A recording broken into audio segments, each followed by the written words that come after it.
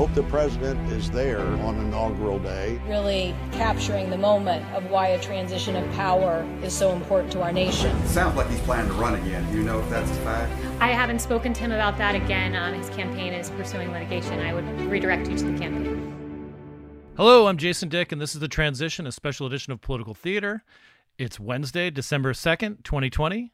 And joining us today is Jim Bendat, a presidential historian and author of the book Democracy's Big Day, the Inauguration of Our President, 1789 to 2013. Jim, welcome to Political Theater. Thank you, Jason, for having me. Really appreciate it. Yeah, I think this is going to be fun. Let's talk a little bit before we get into what we might expect in January with the inauguration about how you got involved in this topic. You're a lawyer by training, and just from some of the tidbits on about the book and so forth, it seems like you got interested in this kind of in the way that people get interested in almost like sports, which fits perfectly because sports is kind of politics is like sports for geeks, right? like us. That's right. Well, sports did have a lot to do with it, actually. I've had a hobby ever since I was little, collecting sports programs. You know, you go to a game, you buy a program. Well, within my sports program collection, I had a couple of presidential inauguration programs that people had given me. And then when I discovered eBay in 1999, one day I typed in the word inauguration and all these old programs came up. So I decided, well, that could be something new to add to my collection. I started bidding on them or buying them and acquiring them and reading them. And once I really delved into it and was reading the materials, I learned all this great trivia, lots of great vignettes. And I realized, whoa, I think I have something here, which I can put together to make for a fun book. I'd written a lot of columns, op-eds, and so on over the years. I'd always wanted to write a book, but I only wanted to do it if I had a unique topic. And I found my topic. You did. I mean, among some of the things that you discussed, and kind of we're going to get into some of the more the weird and strange kind of things. But your post op-ed a couple of years back in 2017 that you wrote right before Donald Trump was inaugurated, you talked about some of the myths about inaugurations, such as that that's a peaceful transfer and people get along and all this kind of stuff. And it was a great read to sort of bust some of those myths open. What do you think? I mean, keeping that in mind, that we just make an assumption that that there will be this peaceable transfer. I mean, President Obama had spent years listening to Donald Trump question where he was born and so forth, and yet they had a fairly peaceable transfer of power. Looking at the coming inauguration, what do you think? How do you think that fits into what we might expect on January 20th as Joe Biden prepares to take the oath of office? We are certainly getting a strong feeling that the traditions that have been going on for as long as any of us have been alive are not going to be followed this year. Yeah. I felt like that was certainly a possibility because of the pandemic, but now it's more than the pandemic. In the early morning hours on Inauguration Day, by tradition, the old and the new presidents get together. The incoming president goes to the White House, they have coffee together, they have some pastries, they schmooze, and then they drive together to the Capitol. Well, because of the pandemic, I was thinking, well, maybe they might not want to have that kind of a get together. Maybe they might not want to drive together. Okay, but then what we're hearing now is that it could be a lot more than that. Trump might not even show up at Biden's inauguration. And if that's the case, it would be the first time in more than 150 years that an outgoing president did not make an appearance at his successor's inauguration. That would really defy tradition. And let's talk about some of those presidents, those outgoing presidents who did not show for the for their successors swearing in. Well, there are only three in our whole history. John Adams didn't show up. He actually likened his appearance to showing up at Thomas Jefferson's inaugural in 1801 to be comparable to King George III showing up at George Washington's inauguration in 1789. He just thought it it wasn't going to have any part of it. It was the first big change of power in Washington. Both Washington and Adams had been Federalists, and now we had a new party taking over. And so we had that conflict. And then in 1829, John Adams' son, John Quincy Adams, didn't show up for the inauguration of Andrew Jackson. Andrew Jackson was a real outsider coming into Washington from the plains, but a lot of his supporters had raggedy clothes. They even had a famous incident at the White House on Jackson's inauguration day where they trampled the White House with their muddy boots. So basically, you had a situation where John Quincy Adams felt that Jackson and his supporters were a bunch of lowlifes, and he didn't want to deal with them. So it runs in the family with the Adams folks. I guess so. Yeah, both the father and the son. And then in 1869, that was a little bit of an unusual situation. We had Andrew Johnson giving way to Ulysses S. Grant, and they didn't get along at all, really. Andrew Johnson had been a lifelong Democrat, but because Abraham Lincoln had wanted to unify the country, he had picked Johnson to be his running mate in 1864. So you sort of had a Republican and a Democrat running together. They won. Lincoln gets assassinated. Suddenly Johnson, who wasn't even a true Republican, suddenly becomes president. Well, now in 1868, when the next election year comes up, Grant gets the party's nomination as a Republican. Johnson considers running as a Democrat, his original party, but he doesn't get that nomination either. So they didn't get along. Neither of them wanted to get into the carriage together. So Grant traveled to the Capitol by himself, and Johnson stayed back at the White House.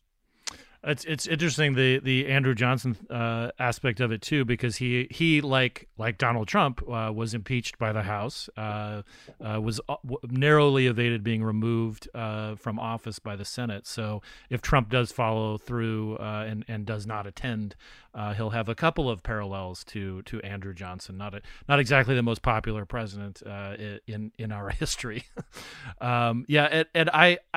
I'd wondered about some of the coronavirus, protocols too. The White House seems to be going ahead with a lot of their holiday planning, even with the sort of string of outbreaks that they've had with the coronavirus. But it sounds like the Biden folks might be a little more careful about that too. So who knows? So along these lines too, what do you think are like? We've had, I apologize for not knowing the exact number. Will this be the 59th inauguration coming up? I believe that's correct, 59. Yeah. Yes. How many of these represent real big departures or pivot points from past, past practice? I mean, in 1801, the Republic was fairly new, and so like the one you mentioned with Adams not showing up with Jefferson, obviously it was a departure from, didn't seem that peaceful, and the Johnson Grant thing is kind of fascinating too. But what are some of the big moments that represent, just a change or something that we should take notice of when considering previous inaugurations as a sort of a guide to them? I believe that anytime you have a change of power from Democrat to Republican, Republican to Democrat, that's a big deal. But it's an even bigger deal at certain times in our history. It's been a bigger deal, right? Because of wars, because of depression. So you think back to Franklin D. Roosevelt when he came in 1933. We had the Depression going on, and people were out of work, and he really felt the importance of the situation, and he rose to the occasion during his inaugural address in trying to comfort the country and try to bring people together when he said, the only thing we have to fear is fear itself. Of course, Abraham Lincoln during the Civil War, that's a great inauguration of significance because of what we were going through then. So those really stand out, the ones that have occurred during war, during depression. And then after a contentious election, it's also a big deal. And we had that most recently 20 years ago, after the very dramatic situation where we didn't even get an election result for a month and a half. The US Supreme Court decided that George W. Bush was the victor over Al Gore. And that could have remained contentious, but unlike what we're seeing today, Al Gore, possibly reluctantly, but he certainly did accept the result of the Supreme Court. And in his inaugural address on January 20th of 2001, George W. Bush thanked Al Gore for ending the election cycle with grace. And also Gore was on the stage too as the sitting vice president. I mean, he was on the stage. So there's and you know, I think even in some of the roll call photo archives, we've got a photo of them actually shaking hands, and it is this moment of grace that is somewhat hard to imagine now, almost. Yes, for sure. George Bush acknowledged Gore, but then 4 years ago, even though Hillary Clinton was right there on the stage, Trump never said a word about her. You know, this isn't so much a pivot point in it. Although Lincoln's second inaugural address is certainly an amazing speech in itself, but it is also the imagery from it, to me, is chilling because of so many of the people who were involved in the sort of the assassination attempt and were either collaborators with Booth, with John Wilkes Booth, who shot Lincoln, are in the audience. And, you know, there's I have a former boss, David Bradley, who owned National Journal when I worked there. And he was something of a scholar of Booth and of inaugurations and so forth himself. And he had this photo and all the people who are involved in the assassination kind of conspiracy are there. They're circled and they're within feet of Lincoln. It is just a chilling image. Yes, I've seen that photo. That's one of the early inauguration photos. The first one was in 1857. So that's just the third inauguration to be photographed. Wow. And you also point out that, like, some of the in your book that sometimes presidential inaugurations can be tragic, as in the case with William Henry Harrison, who caught a cold or pneumonia, basically fell ill after his inauguration and was dead within a month. Yeah, poor guy was only president for 31 days. So now we're talking about. I mean, you've probably heard some of the same speculation that I have. The question of whether Trump will pardon people, whether he will pardon himself, or if he's thinking, I can't pardon myself, maybe I'll just resign shortly before the inauguration and let Pence become president for a day or two, and he'll pardon me. In which case, Pence would be president for the shortest ever. I didn't even thought about that. We're already beginning to refer to Biden as the 46th president. That's true. If Pence suddenly became president for a couple of days, he'd be 46, and all the T-shirts and everything that they've already made for Biden with 46 on them wouldn't work so well anymore. They'd be in that bin of T-shirts of the 1986 Boston Red Sox World Series champions. Like, right, they'd go to some undisclosed country where they turn into rags or something. What other inaugurations? I mean, we are dealing with this unprecedented pandemic, and it's affected the planning already. There are certainly not going to be. We're not going to have these. These huge crowds. They're going to try to dissuade as many people from showing up in the mall. That they haven't constructed as many stands along Pennsylvania Avenue as they normally do for viewing for the parade. Were there other inaugurations that where they had to take into account a health crisis? I mean, I mean, in 1919, the flu had sort of run its course for the most part. But was there anything like this in history where inauguration planners had to worry about yellow fever or anything like that? No, nothing like this. But the only thing that comes to mind where an inauguration got scaled down because of an issue, I would think about 1945, Franklin D. Roosevelt's fourth inauguration. He wasn't in the best of health at that point, and we were still in the middle of World War II. So the decision was made to really tone it down and not have the inauguration at the Capitol. Up up through 1977, the inauguration was actually held on the east side of the Capitol. Right. Only beginning in 1981 did they move it to the west front. But in 1945, it was just held on the White House lawn, on the south portico, pretty much where Trump recently had his helicopter moment. His super spreader event for Amy Coney Barrett. Anyway, right there on the south lawn, that's where the Franklin D. Roosevelt 1945 inauguration took place. Very few spectators. You can see pictures of them standing in the snow as FDR was sworn in for the fourth and final time. Yeah, it does seem that weather always affects the inauguration. The first one that I attended, in part, I couldn't stay for the whole thing because it was just too cold, was 2009, was President Obama's inauguration, which was just... That's the coldest one I've been to. Yeah, bone-chilling cold. I'd heard, sort of this anecdote about before Kennedy's swearing in 1961 that they had turned flamethrowers loose on the steps of the Capitol to try to de-ice it, which is a novel use for a flamethrower. And then in 1984, Reagan had to move inside because the weather was so bad. Yes, 1985 was Reagan's second, and as you said, it was moved indoors into the Capitol Rotunda, very similar to what happened in 1909 with William Howard Taft. Very cold, wintry day that day, and that one was moved inside into the Senate chamber. So in 1833 also was moved indoors. So a few times because of weather that's happened.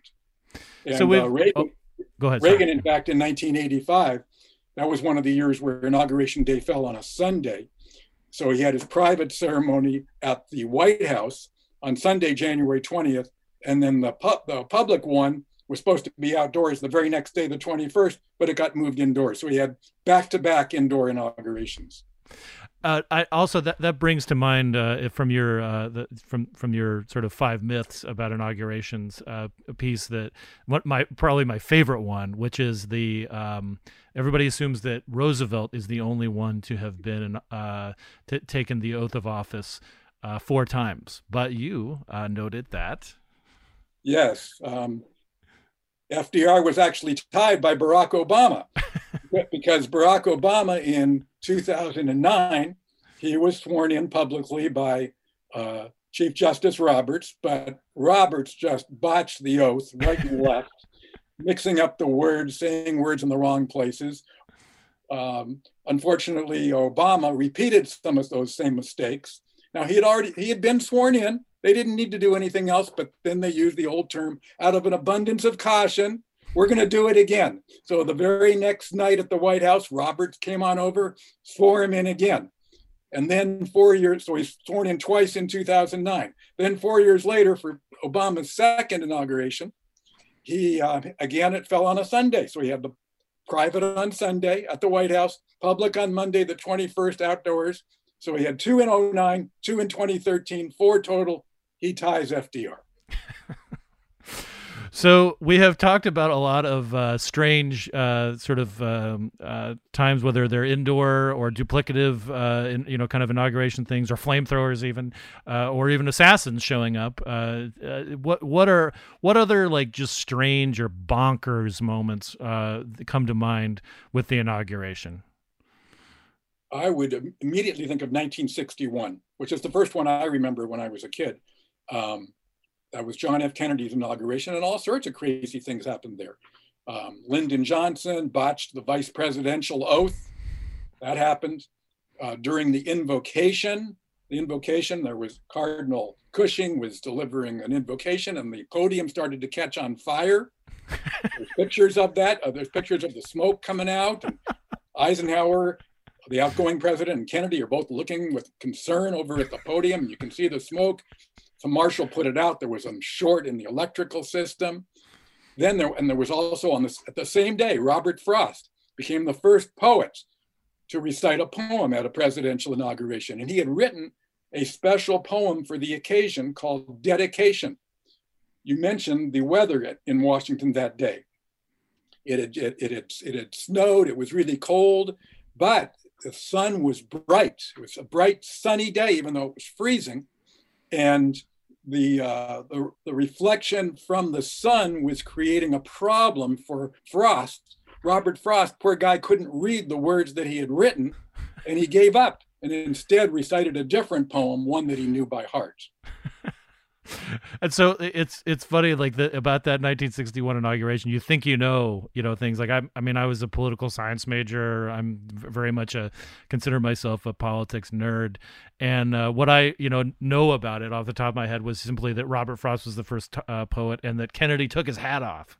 But like I somehow missed that the place caught on fire. Yeah, well, actually, it was the new Vice President Lyndon Johnson, who used his hat to try to create some shade for Frost, but it didn't work. Frost still gave up. Not only did he do that, he also said his new poem was dedicated to the new president, Mr. John Finley. He had mixed up John Kennedy with a friend of his from Harvard, a scholar from Harvard named John Finley. So the way I like to tell that story is I like to say, Finley knew Frost. Finley may have been a friend of Frost, but Finley was no Jack Kennedy.